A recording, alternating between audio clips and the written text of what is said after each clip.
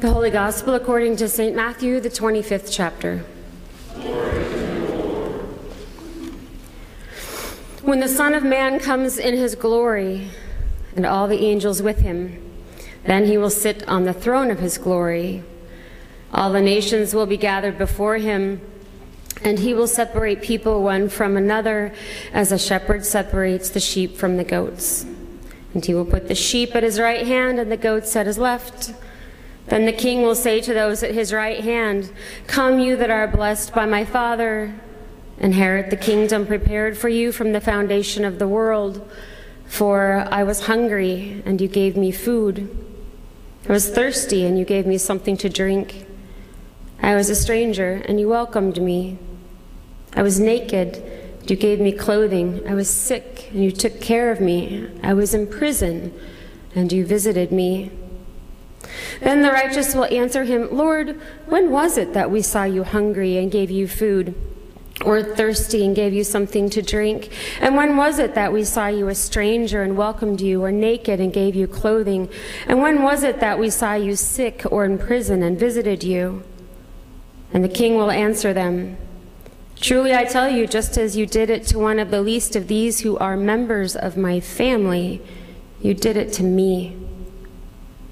Then he will say to those at his left hand, "You that are accursed, depart from me into the eternal fire prepared for the devil and his angels. For I was hungry, and you gave me no food. I was thirsty, and you gave me nothing to drink.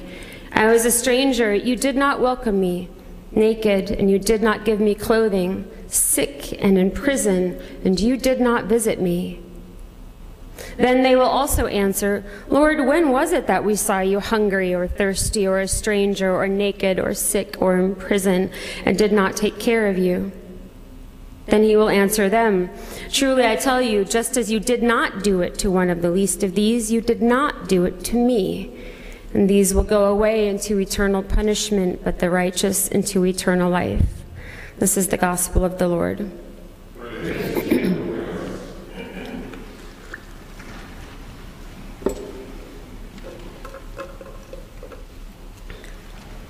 Since Hamas soldiers invaded Israel on October 7th, many of us have been following the news quite closely.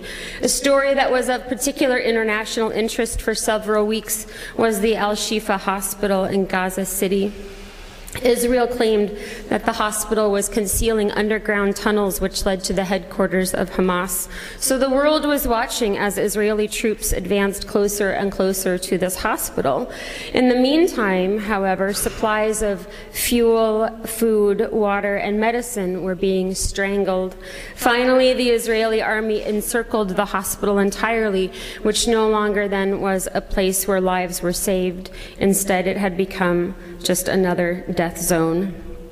However, on November 21st, Israel allowed for the evacuation of the hospital's most vulnerable patients, approximately 24 premature babies, to be safely evacuated to Egypt. At present, 5 of these babies have died. The rest, however, are in Egypt, receiving emergency care, which will hopefully save their lives and reunite them eventually with their families. Currently, as of an hour ago, when I looked at the news, there was a truce between Israel and Hamas in order to facilitate a hostage exchange, which so far is going rather peacefully. While this truce holds, aid is entering the Strip by way of Egypt in order to relieve the unfolding humanitarian crisis there.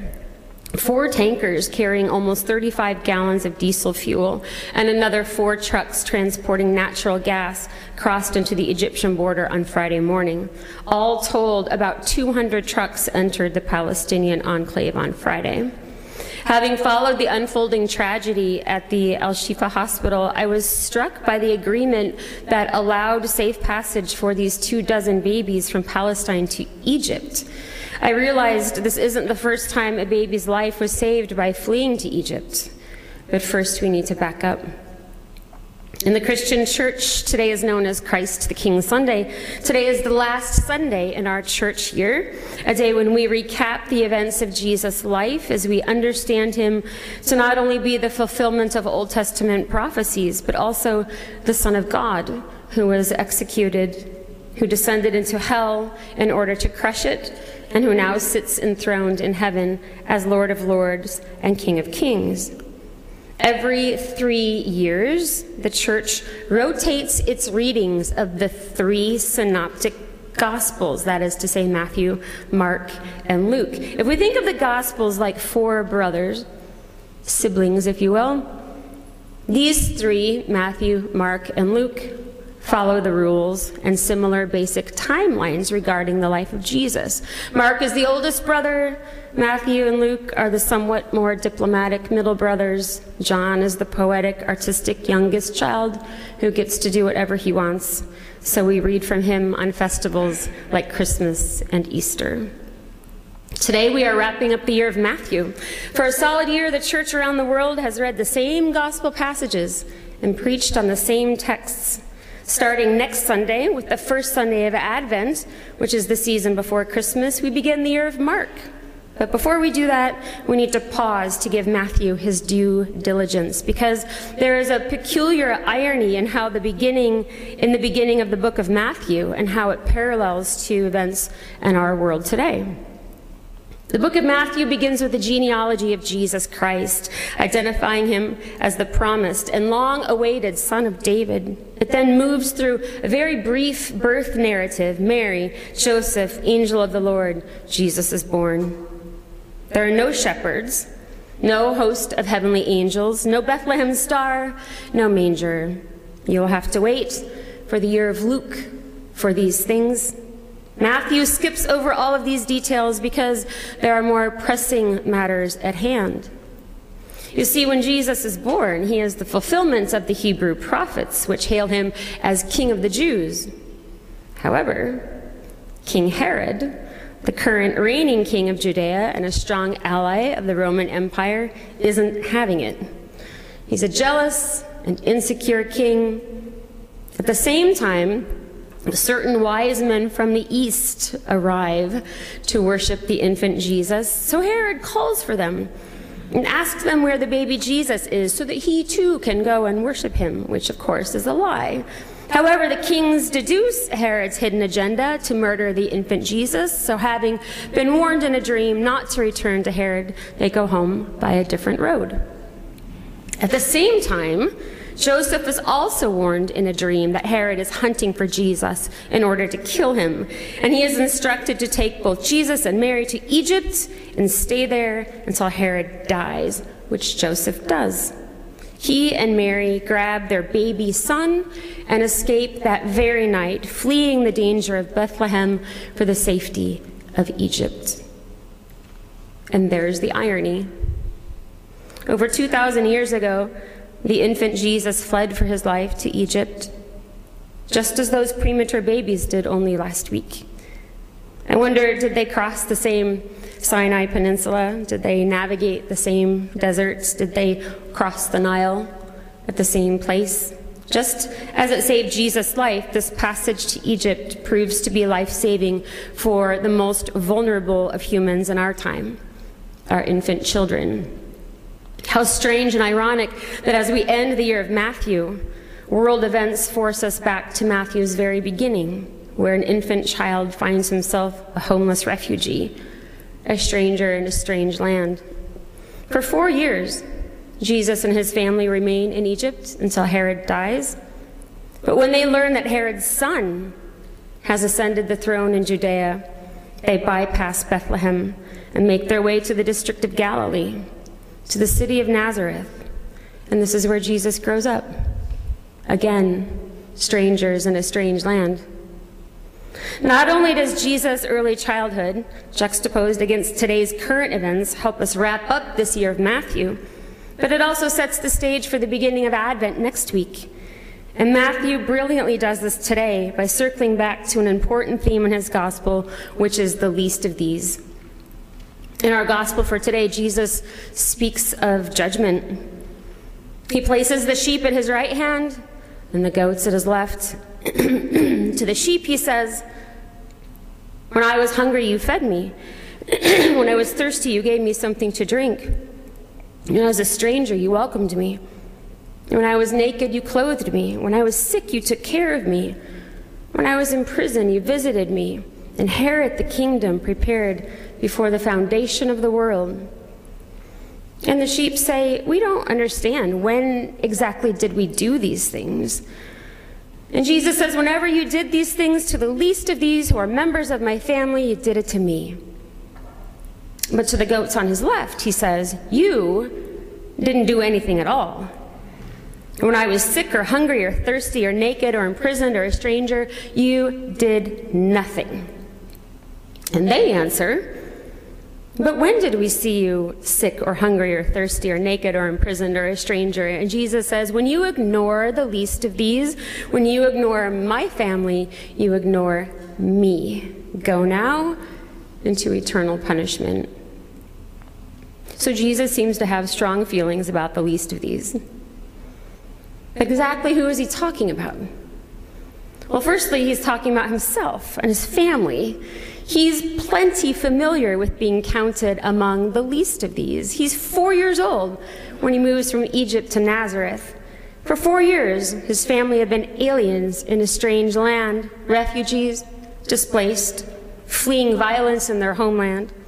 And then again, when they moved to Galilee, again, strangers, refugees. How can we think this childhood narrative does not permanently impact Jesus and profoundly influence his preaching as an adult? Jesus knows firsthand what it means to be food insecure, to be homeless, to be without place.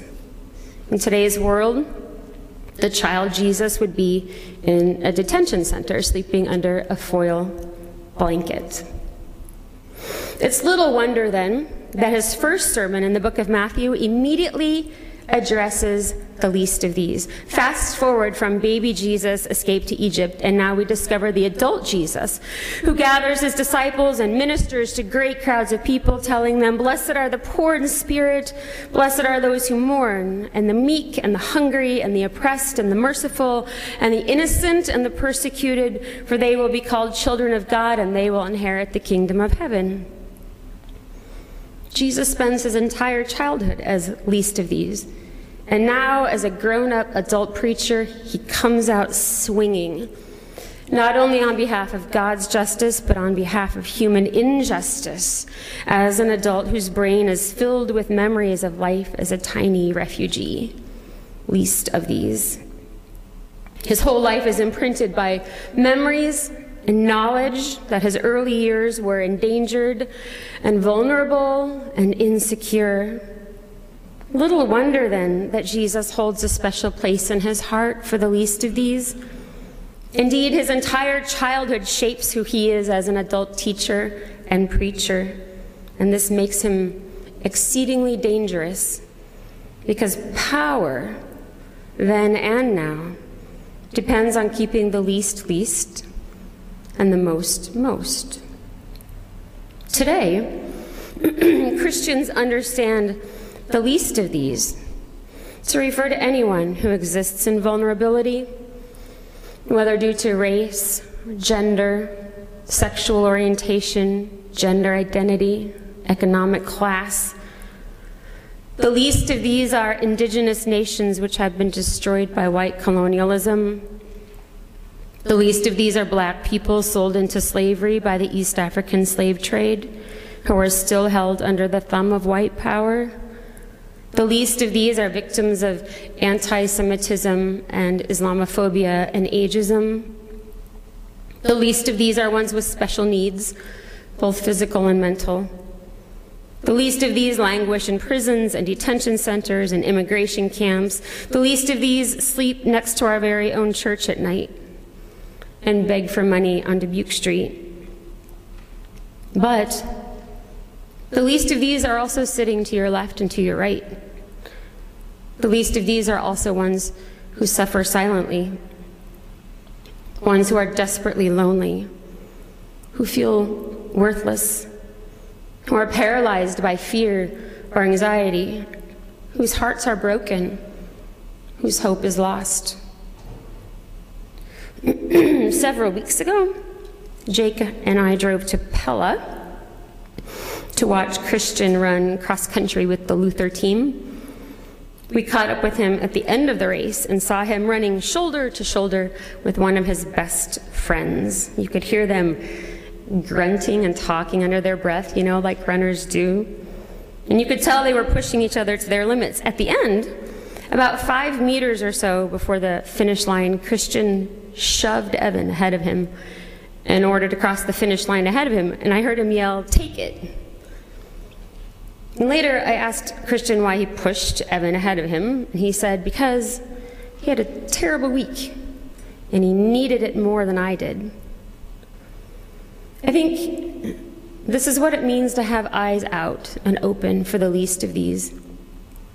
I am not comparing the struggle of 24 preemie babies transported to Egypt with that of 2 boys from a liberal arts college running in a race. But I am saying the least of these is anyone who is in any need anywhere. If you exist in vulnerability, then you are counted among the least of these.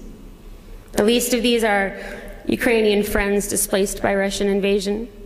They are Israeli hostages taken by Hamas soldiers. They are LGBTQIA people living in danger in Uganda.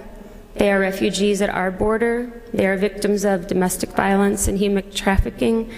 Or they are a colleague that you work with every day, or a fellow student in one of your classes, or a person you see on the bus or in line at the grocery store. The world is definitely full of the least of these, people who need something more than you do, like a position in a race, $5 for food, a place ahead of you at the grocery store, or someone with a story that just needs someone else to listen to them. In the book of Matthew, Jesus is powerfully passionate about the least of these, and he repeatedly calls for mercy and compassion. He knows well what it's like to be hungry and cold and friendless, both as a refugee child, but also as an adult, who spends his preaching years wandering the countryside, healing the diseased and outcast, eating with sinners, and forgiving the condemned, none of which makes him popular. His adult years are spent then exactly like his childhood years, homeless, estranged, hunted, and finally executed for preaching messages that glorify the least of these and condemn the authoritative powers of the day. So even when Jesus divides the sheep and the goats in today's gospel, even when Jesus casts the goats into eternal punishment, he knows he'll catch up with them soon, when he is also cast into eternal punishment. When he descends to the world of the dead in order to battle and destroy hell and Satan, Jesus casts the goats into eternal punishment, but he knows it's not eternal because he knows he is also their Savior and their King of Kings. He knows there is no eternal punishment. That's the whole reason he came to earth, after all. As one of the least of these, Jesus begs us to open our eyes to others around us. Maybe we are not in the position to rescue premature babies to Egypt or smuggle an endangered family across a border, but all of us have eyes to look up and around. Last Saturday, I went to the Iowa football game. What do you think about that? I'm a sports fan. This was the Iowa-Illinois game, right? Last week? Did I get that right? Okay, thanks. There was the usual wave, which makes most of us cry, right? I cry every time. And then when darkness descended, it was a 2:30 game, darkness descended, and the football crowd lit up their cell phone flashlights, and the children and families instead replied with their own cell phone flashlights. And I thought about myself, and my slight discomfort in the cold, my irritation at a game that never ends. And then I looked at the hospital and remembered friends whose children had been patients there. And then I remembered our own Menzel family and Althea. And I told myself to shut the hell up.